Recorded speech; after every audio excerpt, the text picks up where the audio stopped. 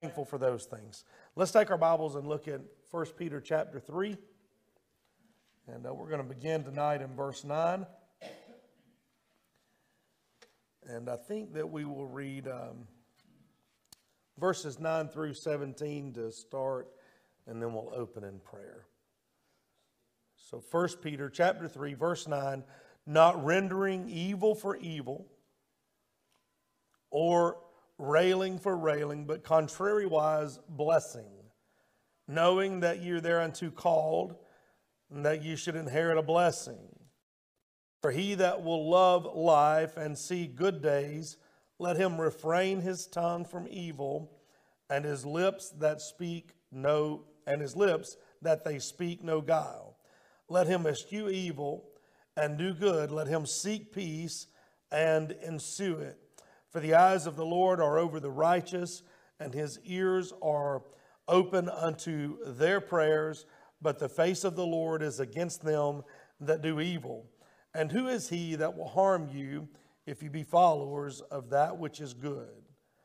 And if you suffer for righteousness' sake, happy are ye, and be not afraid of their terror, neither be troubled, but sanctify the Lord God in your heart, and be always ready to give an answer to every man that asketh you a reason of hope, of the hope that is in you with meekness and fear, having a good conscience, that whereas they speak evil of you as of evildoers, they may be ashamed that falsely accuse your good conversation in Christ. For it is better, if the will of God be so, that you suffer for well-doing than for evil doing. We're going to look at just those verses tonight. Let's open in prayer. Ask the Lord to bless our time together. Would you pray with me? Father, we thank you for this good night. Lord, we're grateful for the opportunity to be together and to open the Word and to study. Lord, I pray tonight that you would provide for us through your blessed Holy Spirit, Lord, the illumination that we need to apply these truths to our life. Father, I pray that you would guide us into truth and understanding. Lord, I pray tonight that as we seek to grow in the grace and the knowledge of our Lord Jesus Christ, that, Lord, you would profit us in that. Lord, we're thankful for your blessings and for your mercy. Thankful, God, for the opportunity to come together and to share. Lord, I pray that you would be pleased with all that you hear. In Jesus' name, amen.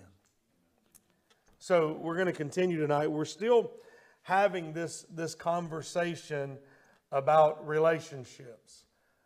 As we moved several weeks ago into chapter 2, verses 19 and moving forward, we started looking at this idea of the connections or the relationships of the born again. And we've looked at relationships that we have with the world that we're in. You remember we spoke about being pilgrims and sojourners. We looked at our relationship with the powers that be, that of government, institutions, and how we interact with them. We looked at our working relationships, whether we be the boss or the worker, how we are to relate with one another. We looked at relationships between spouses, those of the husband and the wife. And then last week, we spent all of our night in just the one verse 8 there, considering relationships within the body of Christ, that between believers, how we ought to treat one another. In fact, for context, if we would read in context, verse 8 would actually fall in line with what we read tonight. Indeed, if you would think about the way we began, if we would have said, finally, be you all of one mind, having compassion one of another, love as brethren, be pitiful, be courteous, not rendering evil for evil. You see the context and the contextual flow there. Last week, we looked at this idea, that verse 8 of being just in the body of Christ. As we shift into verse 9, we're still looking within the body of Christ, that interaction between the born again, but we're also seeing the interaction between those outside of the body of Christ as well. Because truthfully, beginning in verse 9, all the way through verse 6 of chapter 4, the relationship that we're seeing is one of suffering. It is the relationship between the person who suffers and the person who persecutes. Isn't that interesting that the Apostle Peter would see the need to instruct us as to how we are to relate from a Christian perspective with those who are persecuting us. And that is truly what we see. And so this can be in the body or without the body. So we would not consider that there would be persecution one to another within the body. But practically speaking, if we think about things that occur within the body, disagreements between individuals, A-type personality that has a disagreement with someone of a lesser demeanor, how that could feel persecuting to that lesser individual. How sometimes within the body there is a fracture, or I'm not crazy about the word schism, but that idea of a break, and there is a lifelong damage between that, and for the life of those individuals involved, they harbor ill feelings towards the other side or the other part of the argument. When we think about that, some of the things that we see tonight apply to the body. Generally speaking, we're looking at those relationships with the persecutors or persecution that comes from without. If we look at, as I said, verse 9 all the way through verse 22, even though we just read to 17, and then verses 1 through 6 of chapter 4, we would see all of that under the umbrella of, as it concerns suffering, our relationship with the persecutor. But for clarity's sake, those 20 verses would actually be consistent in subject, but they would divide into 3 sections. And thus we look at the first section tonight. As we look through there, we're going to see this first section that I want to deal with tonight speaks directly to the character or the characterization of our suffering, how it might look, what type of form it may take. And then we'll look at next week, hopefully, Lord willing, that passage speaks to the champion of our suffering. It actually holds up the Lord Jesus Christ as a type and example. And so that we can see that even when we do everything right, there may yet be persecution. Okay? And we need to comprehend that. And then that third section is going to deal with us speaking to the certainty of our suffering. And so let me just say this, not to be a spoiler, but you'll see the truth when we look at that verses 1 through 6 of chapter 4. But if you're born again and you're walking in the Spirit and you are following Christ, there's going to be some suffering. There's going to be some persecution. Now, that doesn't mean that we walk around sappy saints crying about everything, right? Indeed, we ought not do that. But we do, from a reality perspective, understand there's going to be some difficulties because we're in the world and not of the world. So looking at these first few verses, verses 9 through 17, I want you to notice to begin with, these are dealing with the character of our suffering, or an expression of whose we are, an expression of who we belong to. And we might even say, who do we embody? So when pressure comes, that inner character that is revealed from that pressure, is that exemplary of Christ, or is it not? And then therein lies the work.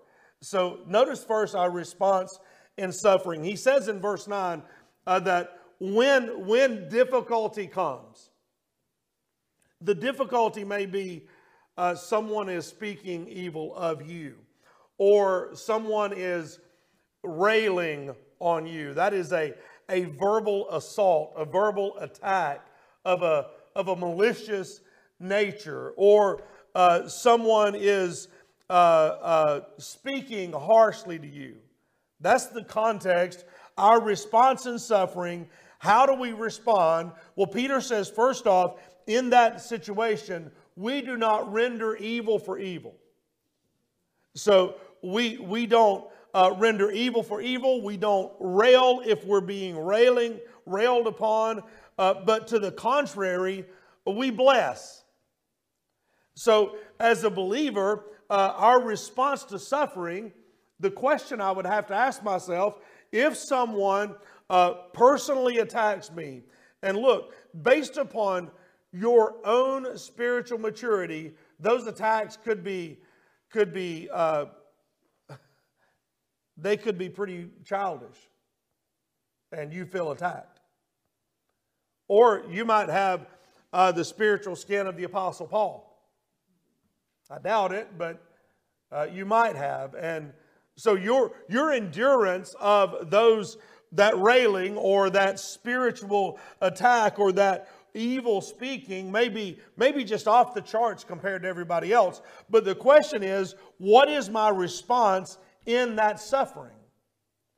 If I'm evil spoken to, do I return evil? I'm not asking you, should I? I'm asking you, do you? Right? This is it's a personal challenge to each of us. If someone speaks evil to me, do I return evil? If someone rails at me, is it my response to begin railing back at them? Because this is the truth. That's the natural response. In fact, it's the most common response. But in the life of the born again, every time it's going to be a regretful response.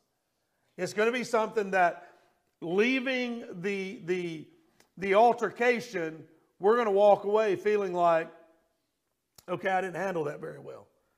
You know, I failed myself. I failed the Lord. I let down the body.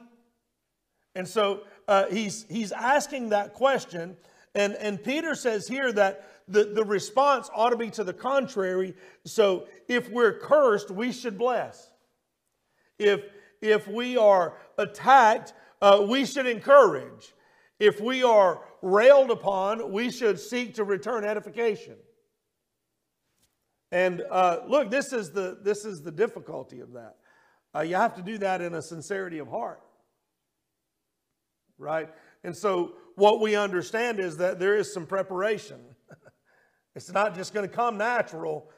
You can't just walk through life expecting everything to be rosy, because what's going to happen is when the attack occurs, the natural is going to respond.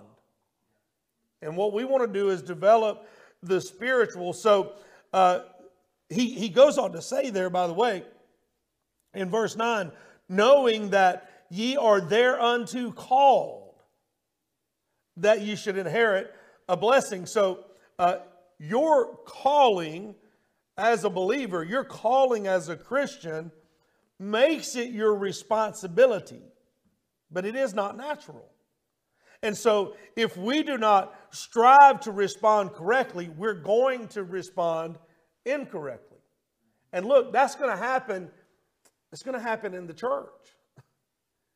This is the difficulty of it, not recognizing the needfulness of being spiritually prepared to rightfully respond. And you remember your mom, maybe your mom taught you this: if you don't have anything nice to say, don't say anything at all. Just from experience,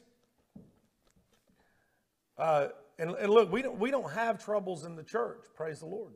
In this church, we don't have troubles. But if something occurs, I just want to make an experiential recommendation to you. Just don't say anything to start with. Just don't. Because whatever comes out of your mouth immediately is going to be a natural response. It's probably going to be wrong. Where if you let it breathe, I'm just telling you, I've got experience with this. Just let that thing breathe for a day or two. Give it some clarity. Give it some perspective. Give it some prayer. And then walk or work towards a right response. Because as I said, it's not natural. We have to strive to respond correctly. And again, there is a blessing associated with a right response. So we see our response to suffering is that if we're attacked, we are to edify. If we're cursed, we're to bless. That's the right response. Look at our restraint in suffering. Verse 10. For he that will love life and see good days, let him refrain his tongue from evil, and his lips that they speak no guile. Let him eschew evil and do good. Let him seek peace and ensue it. So what Peter's doing here in verses 10 through 12, he's actually quoting Psalm 34. He's quoting around verses 12 through 16 of Psalm 34. That's the Psalm of David. Do you remember the story of David when he was fleeing and he had a Goliath sword that he had taken from the temple? The priest had given it to him and he was on the run, so to speak, and he came to reveal himself to Abimelech, the king, and he feigned as if he was mad. Do you remember that? Started spitting all over himself and had spittle in his beard and foaming at the mouth, and he was speaking out of his head because he wanted them to think he was crazy. Because people are scared of crazy folks, right? That's basically what David was doing.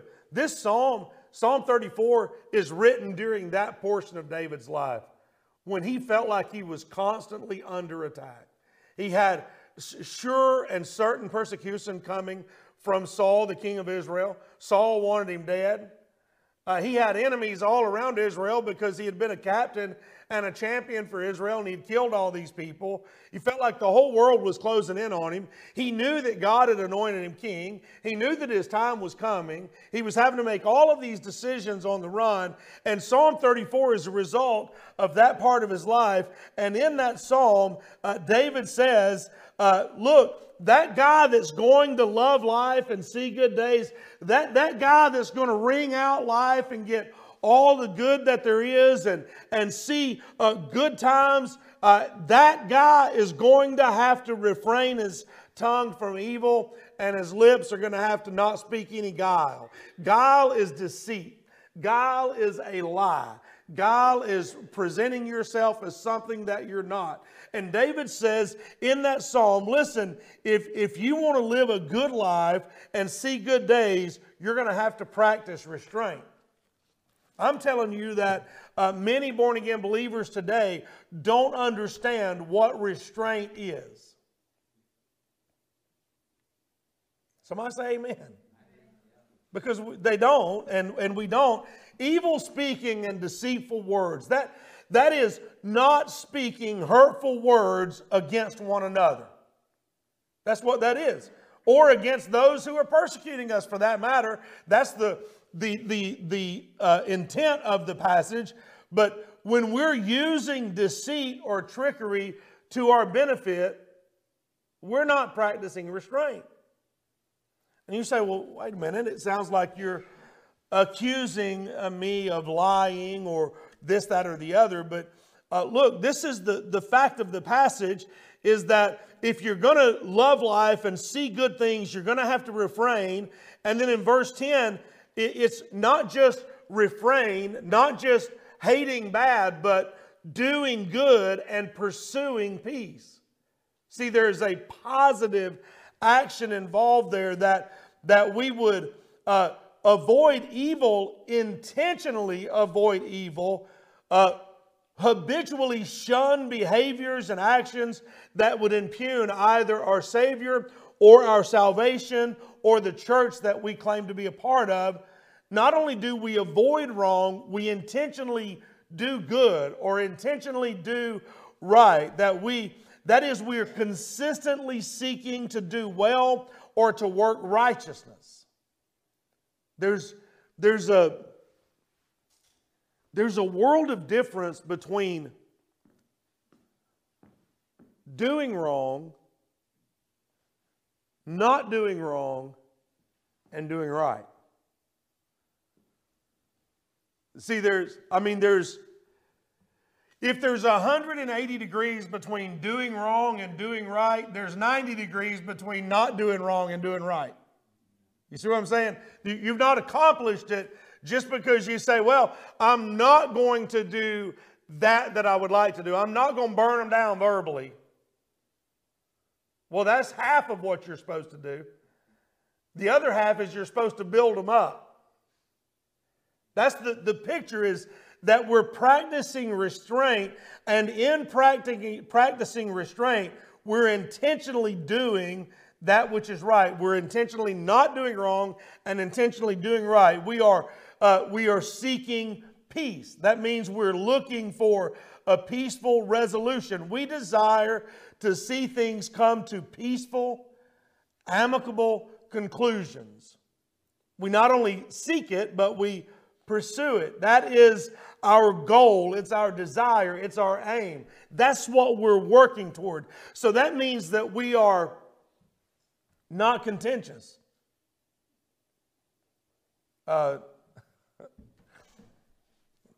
Contentious is a Christian's middle name. and Christian, as a born-again believer, we should not be contentious. And it's rampant. But listen, this is the trick. We're not to be compromised either. See, if we just default to a natural response, one of those two things is going to happen. If we just default to a natural response, we're either going to be hard to get along with, contentious, or we're going to be compromised in our beliefs and our practices.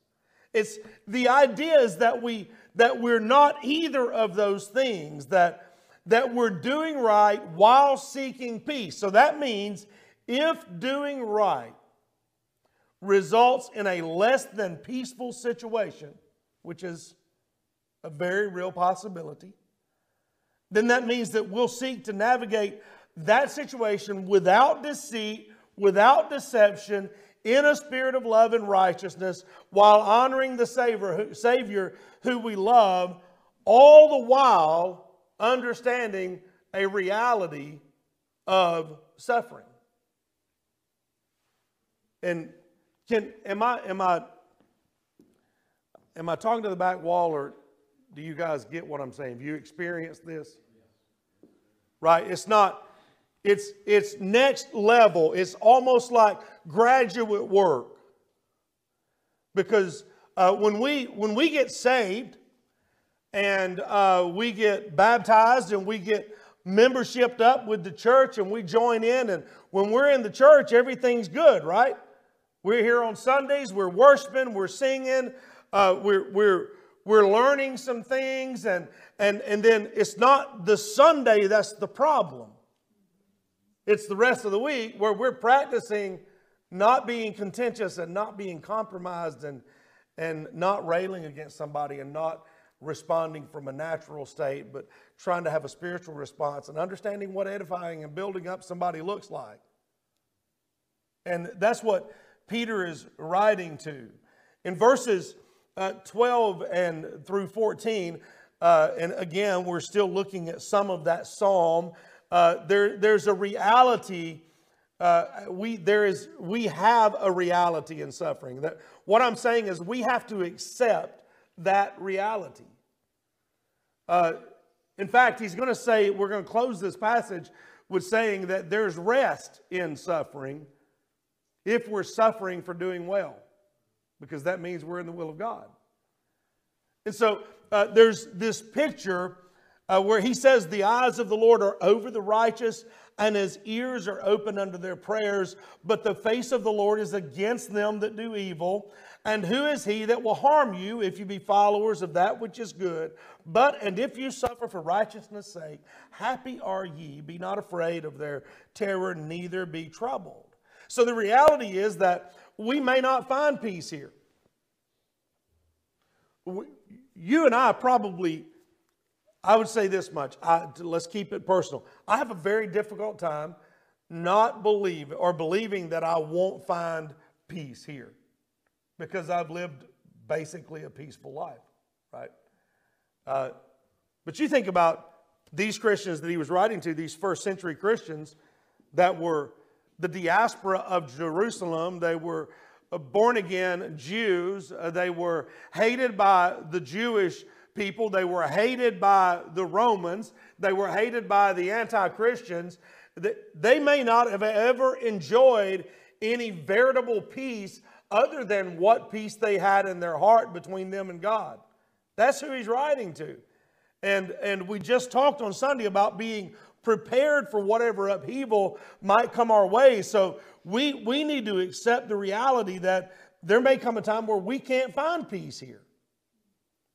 That peace is not in this place. But the Lord, whose we are, the Lord who we belong to, is watching over us. Do you see that? He's watching over us, and His ears are open to us, ready to respond when needed. And not only that, it's not just that He is for us, He is against them that do evil. So our perspective then has to shift from a temporal perspective to an eternal perspective, understanding that whatever is going on right now is temporary, but eternity is what waits. And for those who are evil against us, it's not our place. It's our place to bless them and to respond to them in the right way. Why is that? Well, you might win them with your testimony.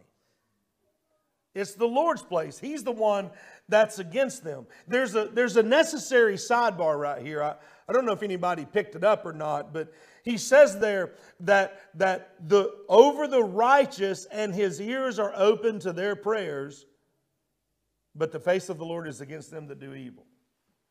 So the sidebar is these couple of questions. Who is the Lord watching over? What does it say right there? The eyes of the Lord are over the righteous. So who's the Lord watching over? He's watching over the righteous. He's watching over His, the born-again child of God. And not only that, I ask this question, who is He listening for? That's what it says, right? His ears are open to their prayers, but the face of the Lord is against them that do evil. So this is, and look, this is not all, I don't sit around thinking these things up on my own, okay? I'm in good company here. But there's a sidebar here of the idea that God is concerned about the righteous, that is the one who is right with the Lord. That is the one who's born again. So that tells us this. The only prayer that the Lord will hear from a lost person is a repentant sinner's prayer. So this Hollywood movie, romantic novel line of thinking that this deadbeat alcoholic dad who's out carousing and doing all of these things that he's not supposed to do, and his little baby girl gets sick, and he comes home, and in a moment of self-introspection, he reconnects with the greater authority that he's never known, and he prays and begs that his daughter would be healed, and God heals her. That is erroneous. It's damaging. It's just completely a fabrication of emotion and sensation. The prayer that God hears is either the repentant sinner's prayer or the prayers of the righteous. Look, there's a part 2 to the sidebar. If God only hears the prayers of the righteous, where does that put us when we are carnal Christians living in broken fellowship with the Lord? That's a dangerous place to be. There's a reality in that. So the benefit of salvation is that we are now right with God and His ears are tuned to us. The benefit of an open fellowship with the Lord is that in our righteousness, we are in a fellowship with God, and He is looking to cover us and protect us and provide for us. And if we are in a state of carnality, we have broken fellowship with God, we have unrepentant sins in our Christian life, there's a dangerous place right there. And so that is why it's important that we utilize, if you will, for lack of a better word, 1 John 1:9, that we, as Doc always says, keep a short list, that we are prayed up and we are walking right with the Lord so that He hears when we pray. Verses 13 and 14 there, he goes on to say that, who is he that will harm you if you be followers of that which is good? And if you suffer for righteousness' sake, happy are ye. And don't be afraid of their terror, neither be troubled. And it's he's reminding us that when we suffer for righteousness' sake, we're going to be blessed.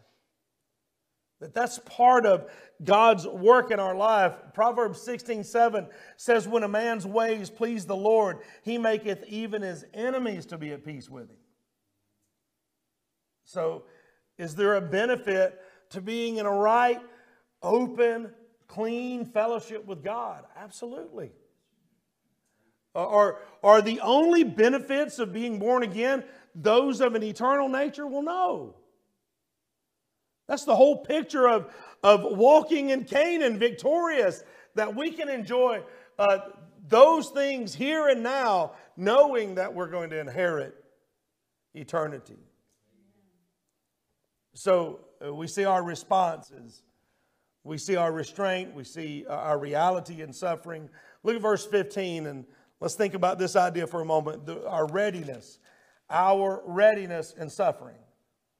Look at what the verse says, but sanctify the Lord God in your hearts, and be ready always to give an answer to every man that asketh you a reason of the hope that is in you, with meekness and fear, having a good conscience. I want to handle these first. They're not in my notes. I just want to take care of them real quick. Meekness and fear. That is not weakness and trembling. Okay, when we are ready to answer somebody in meekness and fear, meekness is power under control. We have the dunamis power, the dynamite power, the dynamic power of the Holy Spirit, because we're born again. We are expressing power under control. Fear is reverence of God. So with meekness and fear, that is power under control and reverently towards the Lord. Here, Peter is talking about this idea of being ready to testify or to give a testimony or to give an answer of our hope. And the first thing he says is, sanctify the Lord God in your hearts. We just talked about this on Sunday night a couple of weeks ago. What is sanctification? What does it mean to sanctify something? Because we have taken that term and kind of mutilated it in the Christian walk, because we think of sanctification, and when we do, if we're good Bereans, good Baptists, we think of progressive sanctification that occurs in the life of the believer, that as we mature, grow in grace and knowledge, we become more and more sanctified.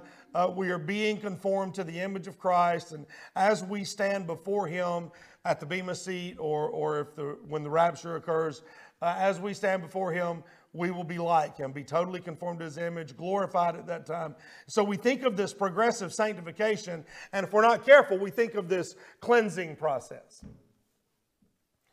We think of an issue wherein we're cleansing something, wherein we're improving something, wherein we're reforming something. And then we come across a verse that says, sanctify the Lord. And see, now we have an impasse. Because we're not going to cleanse the Lord. We're not going to improve the Lord. We're not going to purify the Lord. So what does sanctify mean, or sanctification? And this is what it means. I know that you all know this. You guys are way ahead of me. It means to set apart or to make holy. And so when we think about this idea of sanctify the Lord God in our heart, the idea there is to reverence the Lord in your heart. You identify Him in your heart as the most holy, most reverent, sovereign God of your life. That is literally making Him the Lord, capital L-O-R-D, of your life. Sanctify the Lord God in your heart. So you are lifting Him up in your heart. You're giving Him a place of preeminence in your heart. And this is the problem. You can't do it. You can't make Him the capital L-O-R-D unless you capital K-N-O-W Him. Right?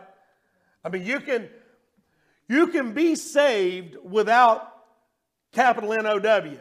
K-N-O-W. You can be saved without really knowing the Lord. You can be saved because you heard the gospel, and there's power in the gospel. There's life in the gospel. The Holy Spirit convicted you and wooed you, and you were obedient to that, and you repented of unbelief, and you believe the gospel. Boom, you're born again, but you still don't know God the way you ought to know Him. This is the problem, and give me a number, Brother Scott, 80% of the church. This is the problem. They know the Lord well enough to be born again, but they don't know Him well enough to sanctify Him in their heart. And so when persecution comes, He's not in a preeminent spot in their heart, and they can't defend themselves. It's the idea that when we're not talking about salvation, but we're talking about not only salvation, illumination, confirmation, revelation. It is the idea that we grasp who He is. If you will have an answer, if you'll be ready to answer, it'll be because you know enough to respond. J. Vernon McGee makes this comment, the tragedy of the hour. Now, he said this in the 70s. It's worse now, if you didn't know. The tragedy of the hour is that there are so many folks who say they're Christians, but the skeptic is able to tie them up in 14 different knots like a little kitty caught up in a ball of yarn, and they cannot extricate themselves because they don't know the Lord. They don't know Him. Well, the question then, how do we know Him? Well, faith comes by hearing about the Word of God. In times past, God spake through the prophets, but in these last days, He's spoken unto us by His Son, Hebrews. It's knowing the Scriptures, reading the Word of God, studying the Word of God, so that you can know the Word and be ready when suffering comes calling. Not be a casualty. Lastly, that's not completely last, our reputation in suffering. Look what he says there in the latter portion of that. Having a good conscience, verse 16. That whereas they may speak evil of you, as of evildoers, they may be ashamed that falsely accuse your good conversation in Christ. I want you to think about your reputation in suffering for a moment. It's another very important facet in the Christian walk. It is our reputation, specifically during difficulties or tribulation or persecution. I've been raised my entire life. My mom and dad raised me in church, praise the Lord. But my dad raised me to be a businessman.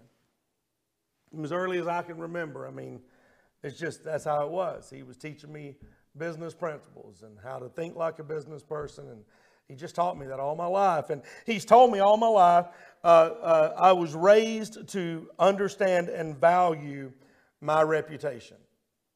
And not only mine, but his and Mom's. And I know several of you probably have that too. And reputation is one of those things that I believe has fallen prey to the exaggerated idea of personal liberties. Because this is what people say. Well, I don't care what anybody else thinks about me. Okay. Well, I do. I care what people think about me. I'm not living for them, right? But I want them to think I'm an honest guy. I'm an upstanding guy. So I was raised to protect my reputation. And Dad used to say to me, I've fancied the language up a little bit, but he said something very similar to conduct yourself in such a way that if they talk bad about you, they'll have to lie to do it. I've heard that all my life. Be who you're supposed to be, and if they're talking bad about you, they're lying. That's basically what Peter's saying here. Live your life for Christ and do so in a fashion that if they accuse you of wrongdoing, they have to do so by false accusation. They have to lie in order to say something bad about you. And then when they do that, the shame is on them. But I'm afraid many times that the Christian does damage to ourselves in that arena. Often the accusations are true. They're just a factual representation of the behavior. We respond in anger sometimes. We respond in malice sometimes with false accusations in our own group.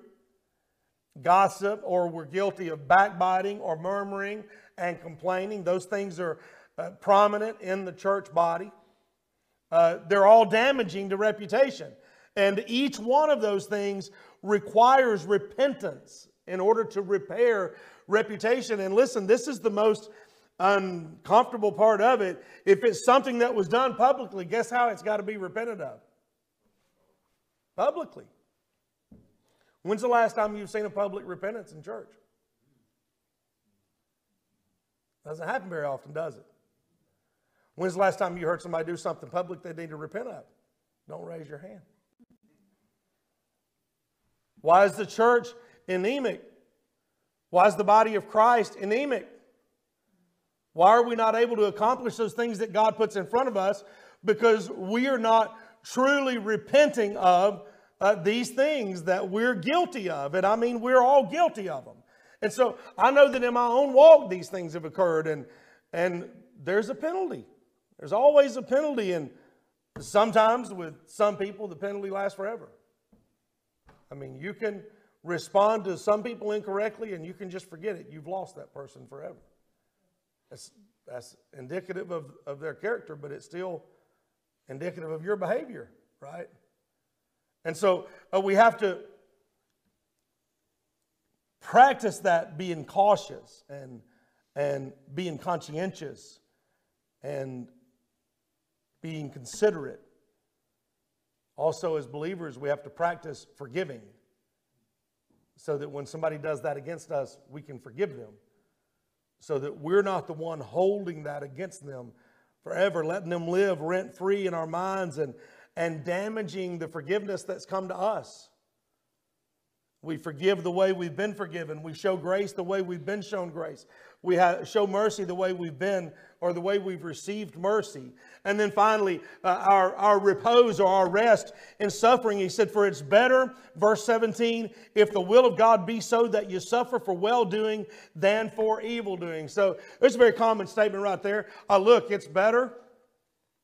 It's better if you're going to suffer, it's better that you suffer wrongly accused than rightly accused. That's a very simple, logical statement. But there's also rest or reassurance in that statement and in that suffering, because when we suffer for righteousness' sake, when we suffer for well-doing, we can then accept that as the will of God. This is God's will. This is something God's doing in my life. God has a plan and a purpose in it. And He's working. Listen to what Paul says, and we're closing in Romans chapter 5. Therefore, being justified by faith, We have peace with God through our Lord Jesus Christ, by whom also we have access by faith into this grace wherein we stand and rejoice in the hope of the glory of God. And not only so, but we glory in tribulation, knowing that tribulation worketh patience, and patience experience, and experience hope, and hope maketh not ashamed, because the love of God is shed abroad in our hearts by the Holy Ghost. I'm going to share these few words with you, and then we'll close. I just heard this a couple of weeks ago. Conversion is going to bring conflict. But the good news is that conflict produces constancy. And constancy builds character. And character produces confidence. When we suffer for well-doing, we're suffering in God's will. God's doing a work. And that's building character in our life. And it's something that we can rest in. I want you to meditate on these thoughts this week. How would you rate your response, your restraint, and reality in suffering? How would you classify your readiness and reputation in suffering? Are you comfortable with these things? We would say there's rest in suffering when we are in the will of God. Are you comfortable in these things? Let's pray. Father, we thank you for this good night. Thank you, Lord, for these truths. Lord, I pray that they'd not just be words, but Lord, that they'd be actions in our life, that we would walk accordingly. Lord, we love you. We thank you and we praise you in Jesus' name.